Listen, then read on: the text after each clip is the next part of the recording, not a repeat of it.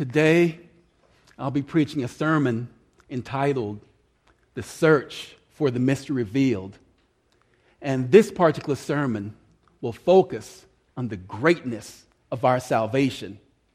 Now, upon hearing that statement, some of you may think, why do we need to hear another sermon on the topic of salvation?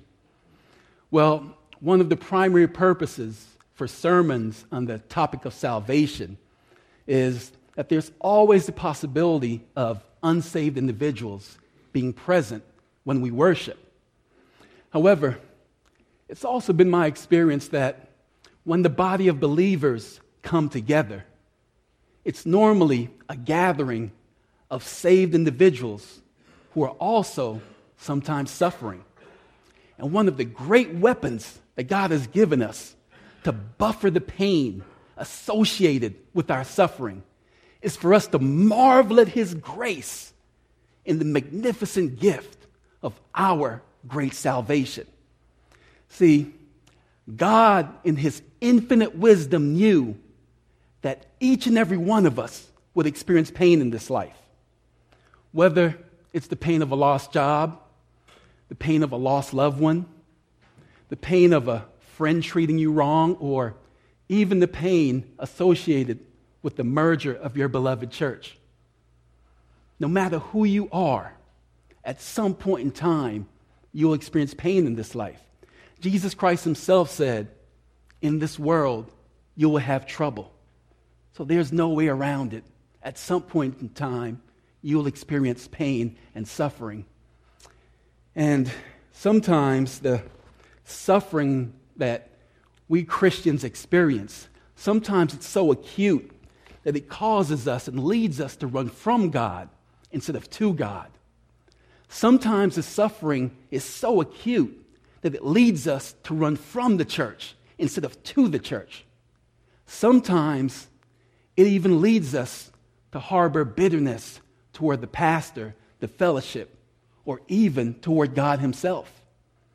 The acuteness of suffering has a varied effect on the Christian walk. Take, for instance, suffering associated with the persecution of Christians. I think we can all testify that persecution is growing in the world today. Whether it's in the Middle East, whether it's in China, or right here in the American soil, the winds of persecution are blowing at a stronger and stronger level. And wherever persecution presents itself, suffering is also present. And sometimes this suffering can cause Christians to not hold fast to their faith.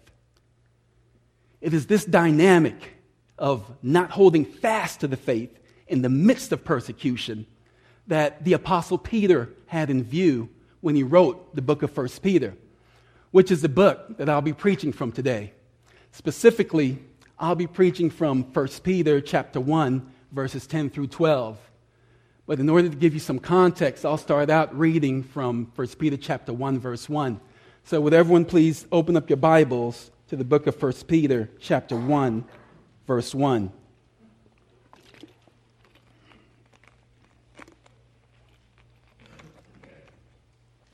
Now here, the Apostle Peter says, Peter, an apostle of Jesus Christ, to those who are elect exiles of the dispersion in Pontus, Galatia, Cappadocia, Asia, and Bithynia, according to the foreknowledge of God the Father, in the sanctification of the Spirit, for obedience to Jesus Christ, and for sprinkling with His blood. May grace and peace be multiplied to you. Blessed be the God and Father of our Lord Jesus Christ. According to His great mercy, He has caused us to be born again to a living hope through the resurrection of Jesus Christ from the dead, to an inheritance that is imperishable, undefiled, and unfading, kept in heaven for you, who by God's power are being guarded through faith for a salvation ready to be revealed in the last time.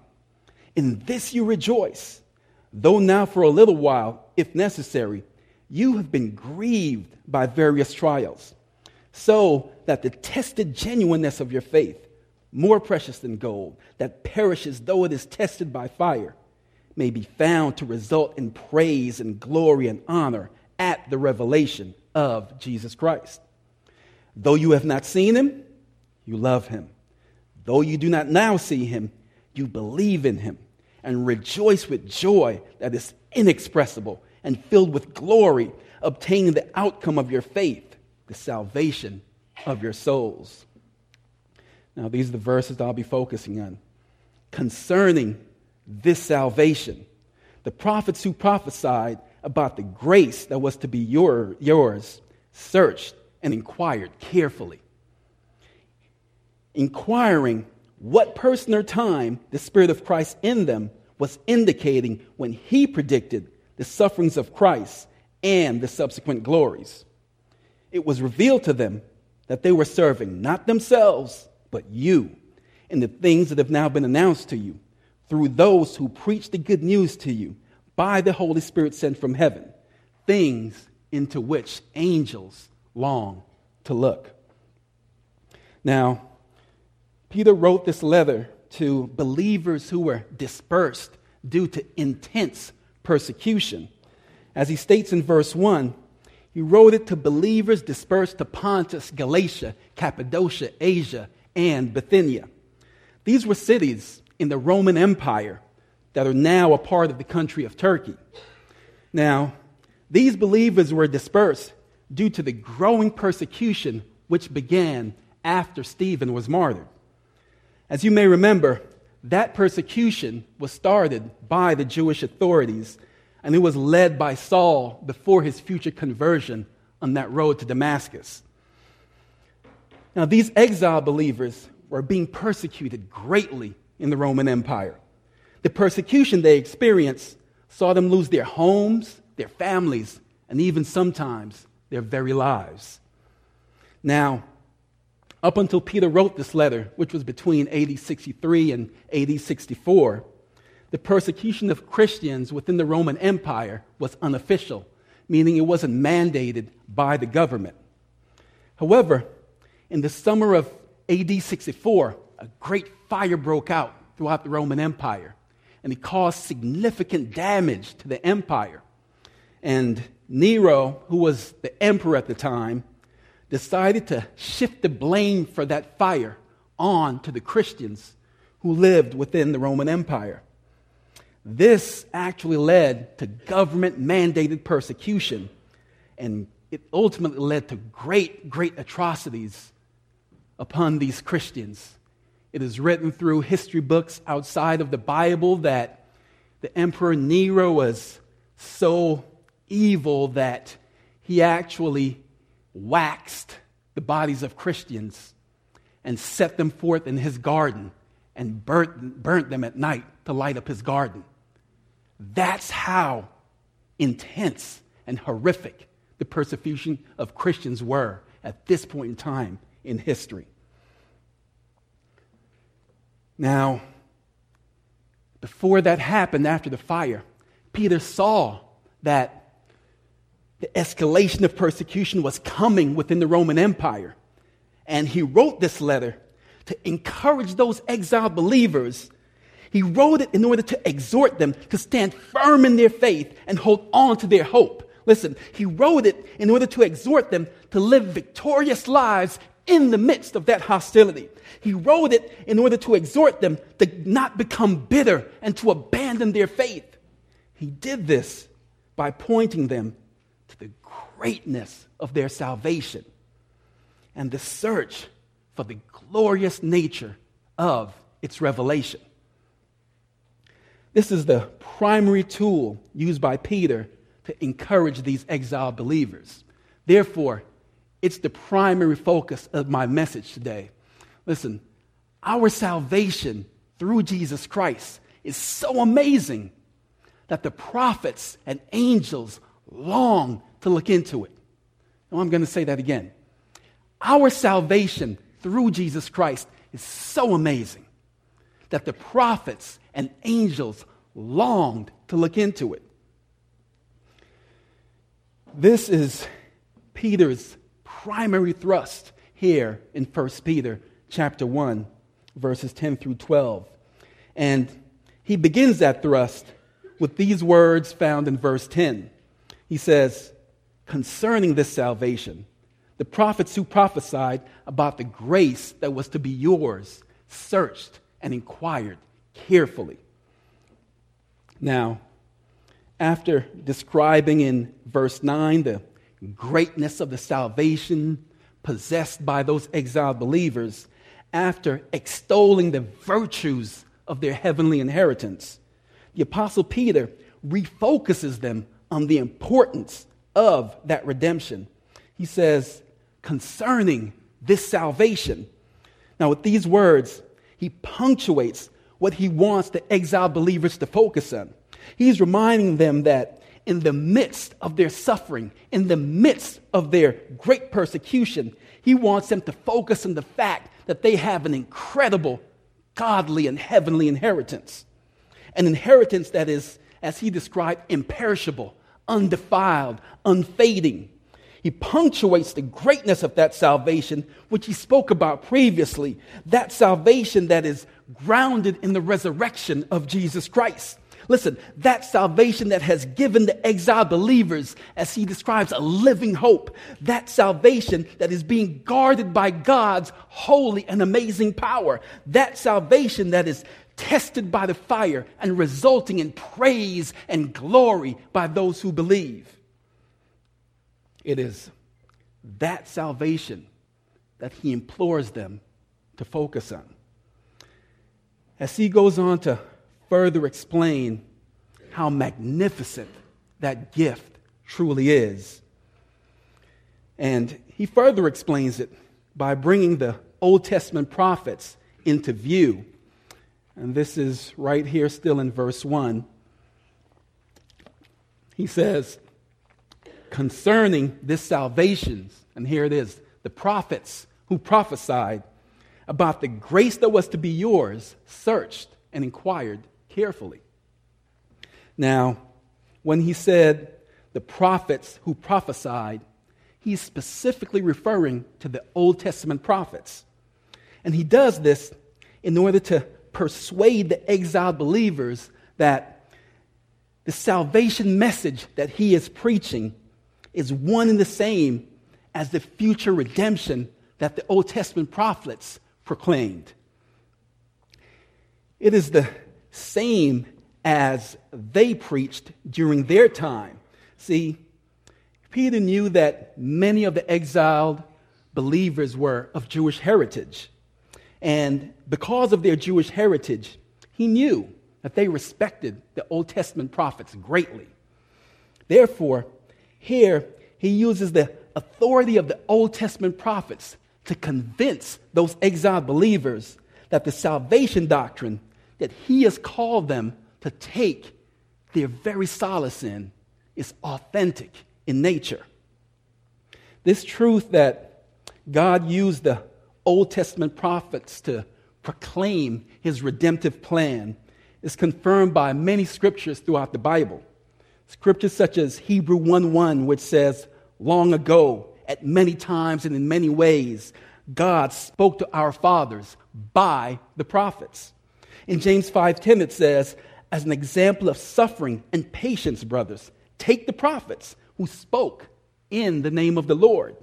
In Hosea 12:10, God says, I spoke to the prophets. It was I who multiplied visions, and through the prophets gave parables. So, God used the Old Testament prophets to speak on his behalf. And what did he have them speak about? Peter answers that question when he says in verse 1 that the prophets prophesied about the grace that was to be yours. Now here, Peter makes a distinction between the act of salvation and the motivation behind that act. To further clarify, salvation is God's act of saving sinners through Jesus Christ. However, the motivation behind that act is God's great mercy being extended towards sinners. And listen, That mercy is undeserved. That mercy is unmerited. It is unearned, meaning there is absolutely nothing that sinners have done in order to deserve it. Therefore, it forms the very definition of God's grace.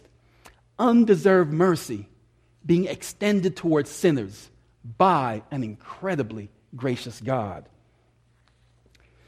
It's what he extended toward me, and it's what he extended toward each and every one of you who believe, who were rebelling against his holy and righteous standards and on a clear path to the pit of hell, and who were then saved through believing in Jesus Christ. Listen, it is this extensive grace that the prophets had not seen, but yet they still prophesied about. And included in that grace was the fact that not only Jews would be saved, but Gentiles would be saved also. We see the mystery of this grace being affirmed in scriptures such as Ephesians 3, 4 through 6. Can you please turn your Bibles to Ephesians 3, 4 through 6. Now here in Ephesians 3, verses 4 through 6, the Apostle Paul says this about the mystery of God's grace in Jesus Christ. He says, when you read this, you can perceive my insight into the mystery of Christ, which was not made known to the sons of men in other generations, as it has now been revealed to his holy apostles and prophets by the Spirit. This mystery is that the Gentiles are fellow heirs, members of the same body, and partakers of the promise in Christ Jesus through the gospel. Now, here, Paul makes it very clear that the mystery of Gentiles being saved through Jesus Christ was not made known to the sons of men in other generations. And when he says the sons of men in other generations, he is talking about all of the people who existed in Old Testament times, inclusive of those Old Testament prophets. See, all of the Old Testament doctrines concerning Gentiles being saved through Jesus Christ, they can only be understood when you're looking through the lens of the New Testament. This is why we can understand those prophecies concerning salvation clearly, because we have the benefit of New Testament revelation. Listen, we have the benefit of knowing that both Jews and Gentiles would be saved.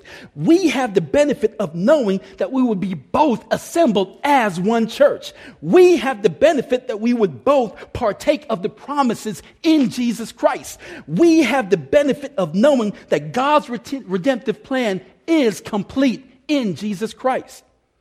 However, the Old Testament prophets, they did not have that benefit. Therefore, they prophesied about God's grace being extended to Gentiles, while the particulars of it remained a complete mystery to them.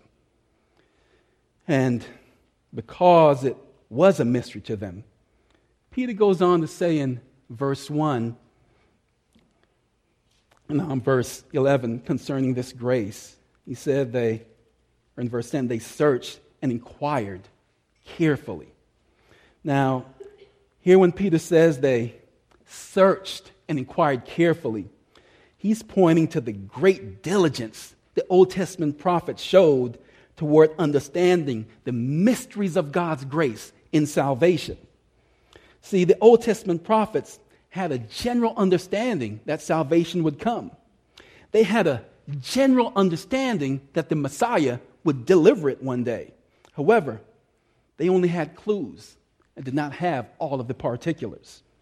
Therefore, they prayed over, studied, and investigated their very own prophecies. See, many of the prophecies that God had them speak had a double meaning. Sometimes those prophecies were directed toward an immediate event or an immediate person, while at the same time it pointed to the glory of Jesus Christ and his coming kingdom. And because these mysteries were present in their prophecies, the prophets desired to understand them greatly. This desire by the prophets to understand the mysteries within their prophecies is affirmed by Jesus Christ in the book of Matthew, chapter 13, verse 17. Can you please turn your Bibles to the book of Matthew, chapter 13, verse 17.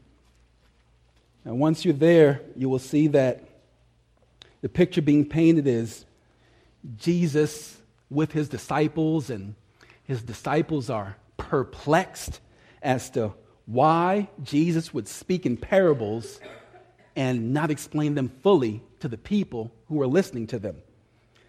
And Jesus explains to his disciples why he does it, and after he explains it to them, he also affirms the great desire that the Old Testament prophets possessed to understand the mysteries of God's grace.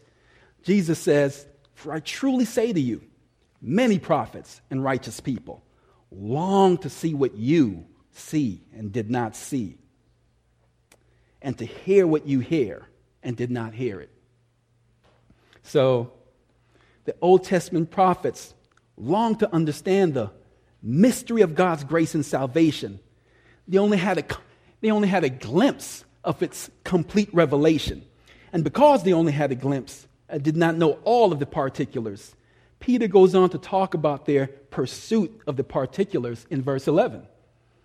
And he says, now we're back in chapter 1 in 1 Peter in verse 11, he says that these Old Testament prophets, they were inquiring what person or time the Spirit of Christ in them was indicating when he predicted the sufferings of Christ and the subsequent glories. Now, when he said they were inquiring what person or time, as I said before, they knew generally that the Messiah would come one day.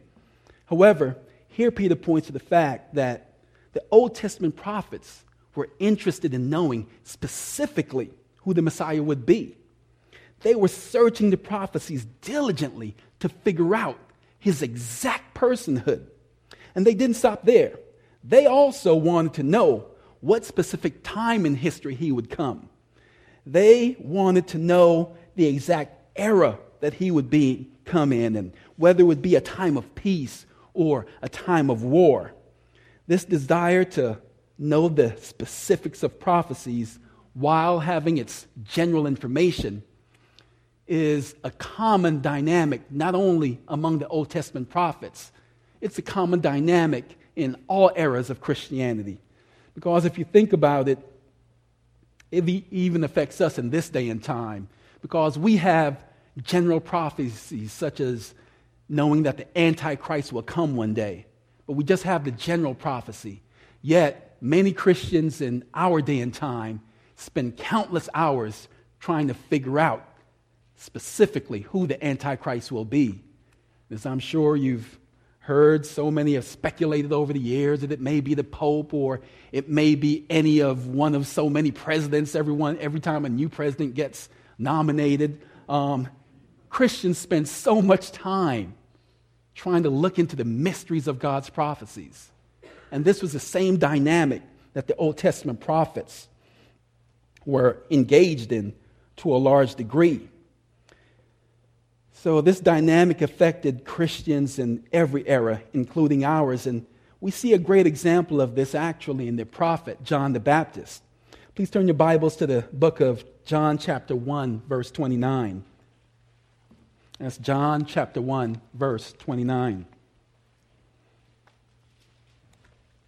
Now here, as John the Baptist was baptizing in the Jordan, the Bible records that Jesus Christ was coming toward him. And the Holy Spirit inspired John the Baptist to prophesy these exact words about Jesus Christ. He said, "Behold, the Lamb of God who takes away the sin of the world." So John prophesied that Jesus Christ was the Messiah who would come to take away the sin of the world. However, he still contemplated the meaning of his very own prophecy. Therefore, he tried to figure out at a later point in time if Jesus Christ was the actual Messiah. We see this in the book of Luke, chapter 7, verse 19. Can you please turn your Bibles to the book of Luke, chapter 7, verse 19. Now here, after John has already prophesied by the Holy Spirit that Jesus Christ was the Lamb of God who came to take away the sin of the world, he then sent his disciples to Jesus to ask him if he was the actual Messiah. It says, and John, calling two of his disciples to him, sent them to the Lord, saying, are you the one who is to come, or shall we look for another? So, John the Baptist inquired about his very own prophecy, and he only had partial revelation, yet he desired to look into it. He only had partial revelation, yet he devoted significant time trying to unravel the mystery of his very own prophecy. Now, how much more should we, who have the full revelation, inquire into the things of God? Listen, how much more should we, who have the full revelation, seek to know the Messiah intimately? How much more should we, who have the full revelation, study the greatness of God's love? How much more should we, who have the full revelation, seek the depths of God's truth? If the prophets who only had partial revelation, and we have full revelation, how much more should we desire to know the things of God? Amen? Now, when we look at John the Baptist, we see that it was the Holy Spirit who inspired him to prophesy about Jesus Christ. And the same Spirit that inspired John is the same Spirit that inspired the Old Testament prophets. This is why Peter goes on to say in chapter 1, verse 11, that the prophets were inquiring what person or time, and here it is. The Spirit of Christ in them was indicating when he predicted the sufferings of Christ and the subsequent glories. Now, when Peter says the Spirit of Christ in them was indicating, he is certifying that it was the Holy Spirit who guided the Old Testament prophets to record God's revelation. Listen, he is confirming that it was the Spirit in the prophets that was testifying that salvation would come through the Messiah, Jesus Christ. His words, the Spirit of Christ, also point to the fact that the Holy Spirit and Jesus Christ are equal, because here we have an equality of two of the persons that form the Holy Trinity. It also points to the inseparable nature of the Holy Spirit and Jesus Christ. It is scriptures like these that we use to form the doctrine of the Trinity, because with the words, the Spirit of Christ, we see a clear plurality of persons that form the Godhead. But although we see a plurality, we also see a distinction, because Peter said the Spirit of Christ was predicting about the person of Christ. I'm going to say that again. Peter said the Spirit of Christ was predicting about the person of Christ. Now, how can that be? How can the Spirit of Christ predict about the person of Christ? The only way that this is possible is if Jesus Christ, the person, the incarnate one, had always existed as Jesus Christ, the Spirit. Therefore, this points to the fact that Jesus Christ was a spirit being before he became a natural being. In other words, he existed as a spirit before his incarnation as the God-man. And this all points to the eternality of Jesus Christ, meaning Jesus Christ has always existed. He has no beginning. He has no end. He is self-existent. He is not dependent upon any outside source for the ground of his being. And that's a direct definition from our Fundamentals of the Faith class. I think Brother Bob might remember that one. It comes in handy because it explains the magnificent nature of the Messiah that we serve, in that he has always existed and he is self-existent, not dependent on anything or anyone for his existence. This is supported by scriptures such as John 1:1 when we look at his eternality. John 1:1, which says, "In the beginning was the Word, and the Word was with God, and the Word was God." Yes. And then it says in John 1:14 that the Word then became? Yes. So Jesus, the Word, existed as a spirit, guiding the Old Testament prophets. And then he became flesh. He became the incarnate one. And it is he, as the incarnate one, and all the mysteries surrounding his glory that the prophets were seeking to know more about. Peter captures this diligent pursuit of the prophets in 1 Peter 1:11, when he goes on to say that they were inquiring what person or time the Spirit of Christ was indicating when he predicted, and here it is, the sufferings of Christ and the subsequent glories. Now, here when Peter says the Spirit of Christ was in them, predicting the sufferings of Christ and his subsequent glories, he is establishing the fact that the Spirit of Christ was operating in the prophets by way of prophecy to predict his future sufferings and his future glory. We see this predicting of Christ's sufferings in scriptures such as Zechariah 12:10.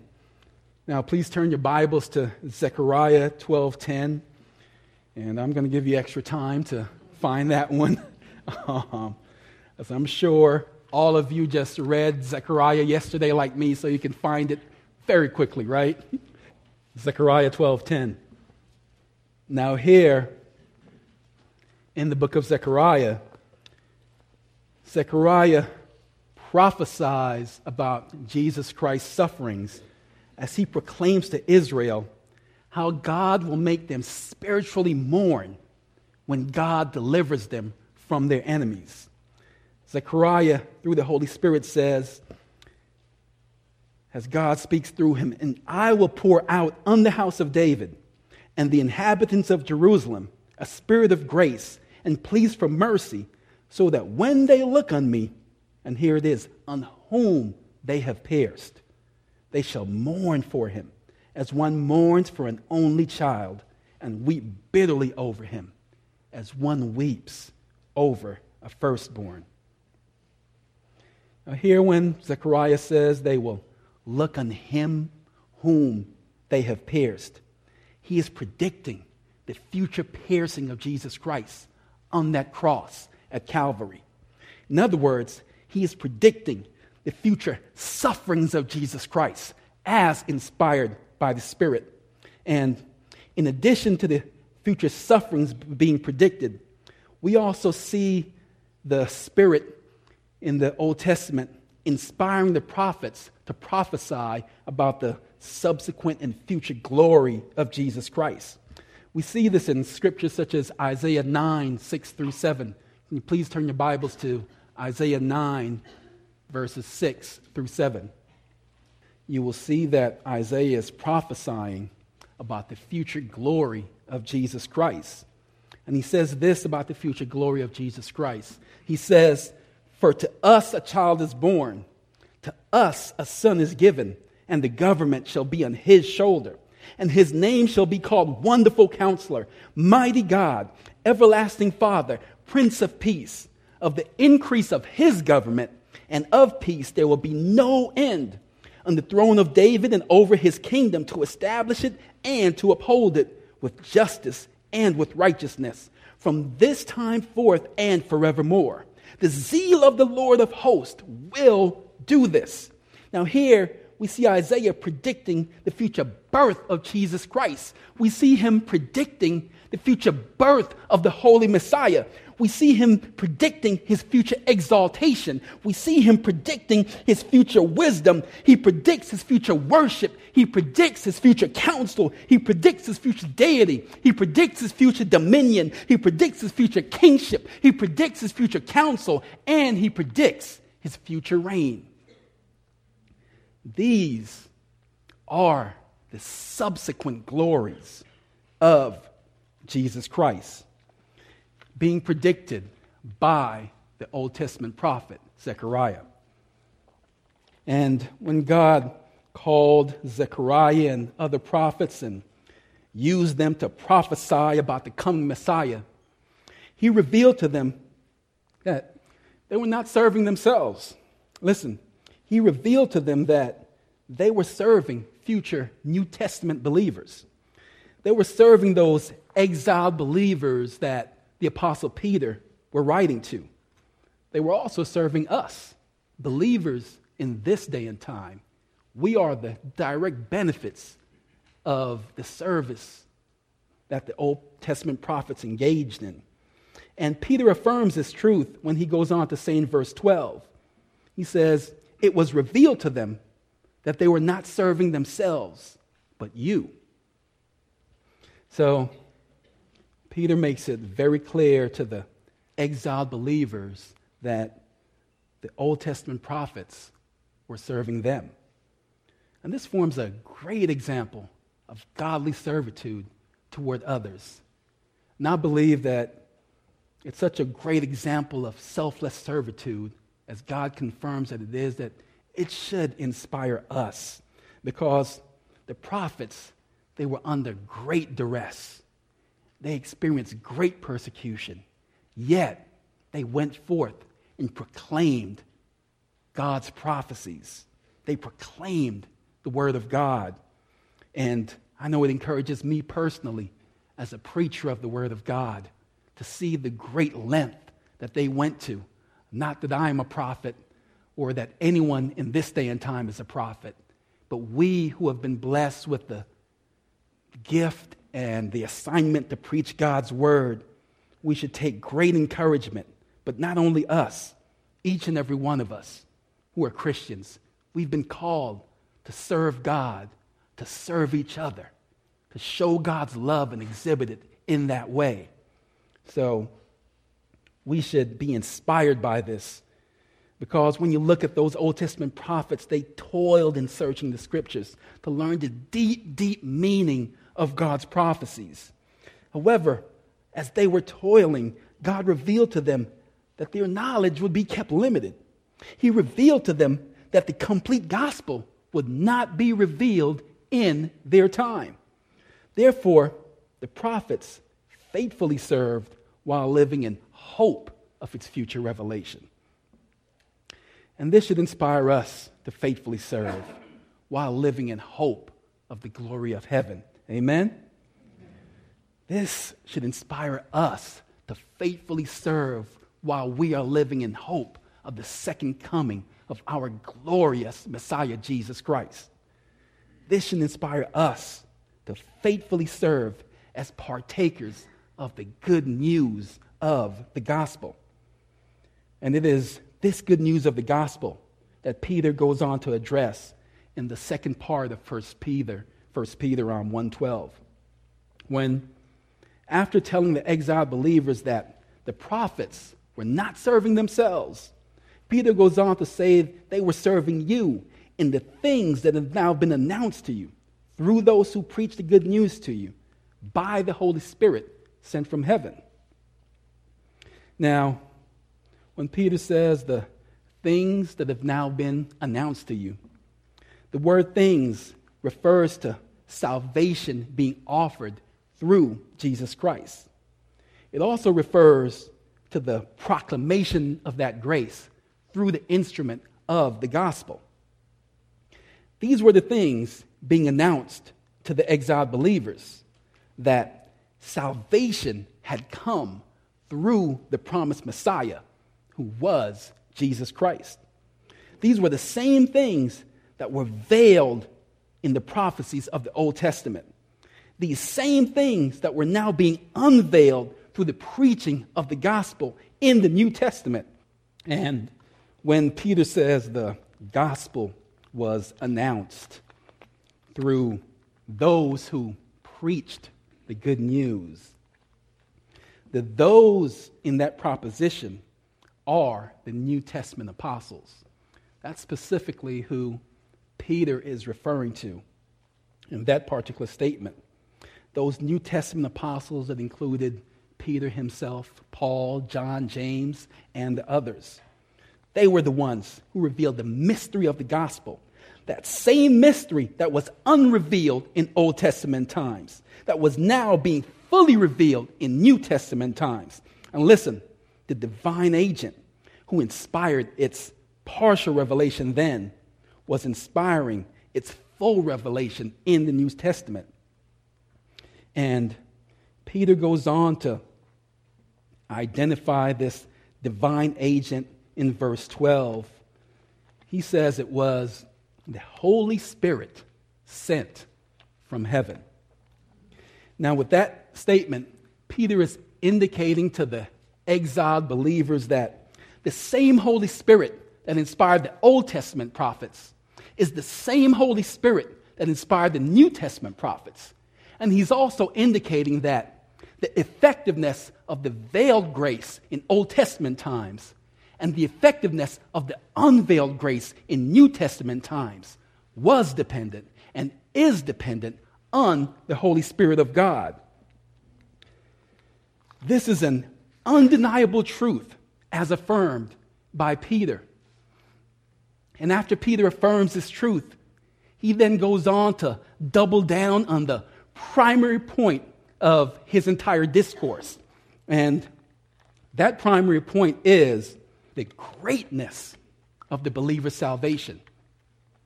Peter goes on to indicate that the believer's salvation is so great that the angels in heaven long to look into it. Listen, I want you to think about that for a second. Our salvation is so great that the angels in heaven long to look into it. Now, while you're thinking about that, I'm going to double down on Peter's point. Listen, our salvation is so great that the angels in heaven long to look into it. Our salvation is so great that the heavenly hosts long for its revelation. Our salvation is so great that the heavenly beings were enamored with it. Our salvation is so great that the angels sung at the birth of Jesus Christ. Our salvation is so magnificent and so great that the Old Testament prophets, they long to search it. Our salvation is so great that the Old Testament prophets died in hope of it. Our salvation is so great that the Old Testament prophets were saved in hope of it.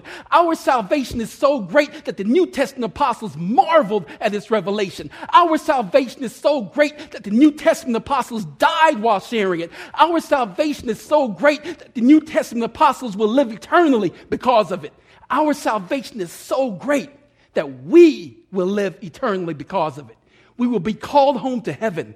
We will see the glorious face of God. We will be enraptured by his magnificent glory, and we will worship at his holy throne. Oh, what a great salvation we have. Amen? Amen. Amen. Thank you. Thank you. I hope that this was encouraging to you. I know one thing that I'm very aware of is we talk about it in seminary and among preachers, and as we're preparing, God is actually molding us. So as I am here to encourage you, please know that God has encouraged me greatly. I am just amazed at his great mercy. I'm amazed at the great lengths that he went to save me from the pit of darkness that I was in 2001 when I first came to believe. And as I go deep into the scriptures, I fall in love with him at a deeper and deeper level. The more I know about him, the more I want to serve him. And I hope that studying the truth of his word and the depths of his love encourages you in the same way. Amen?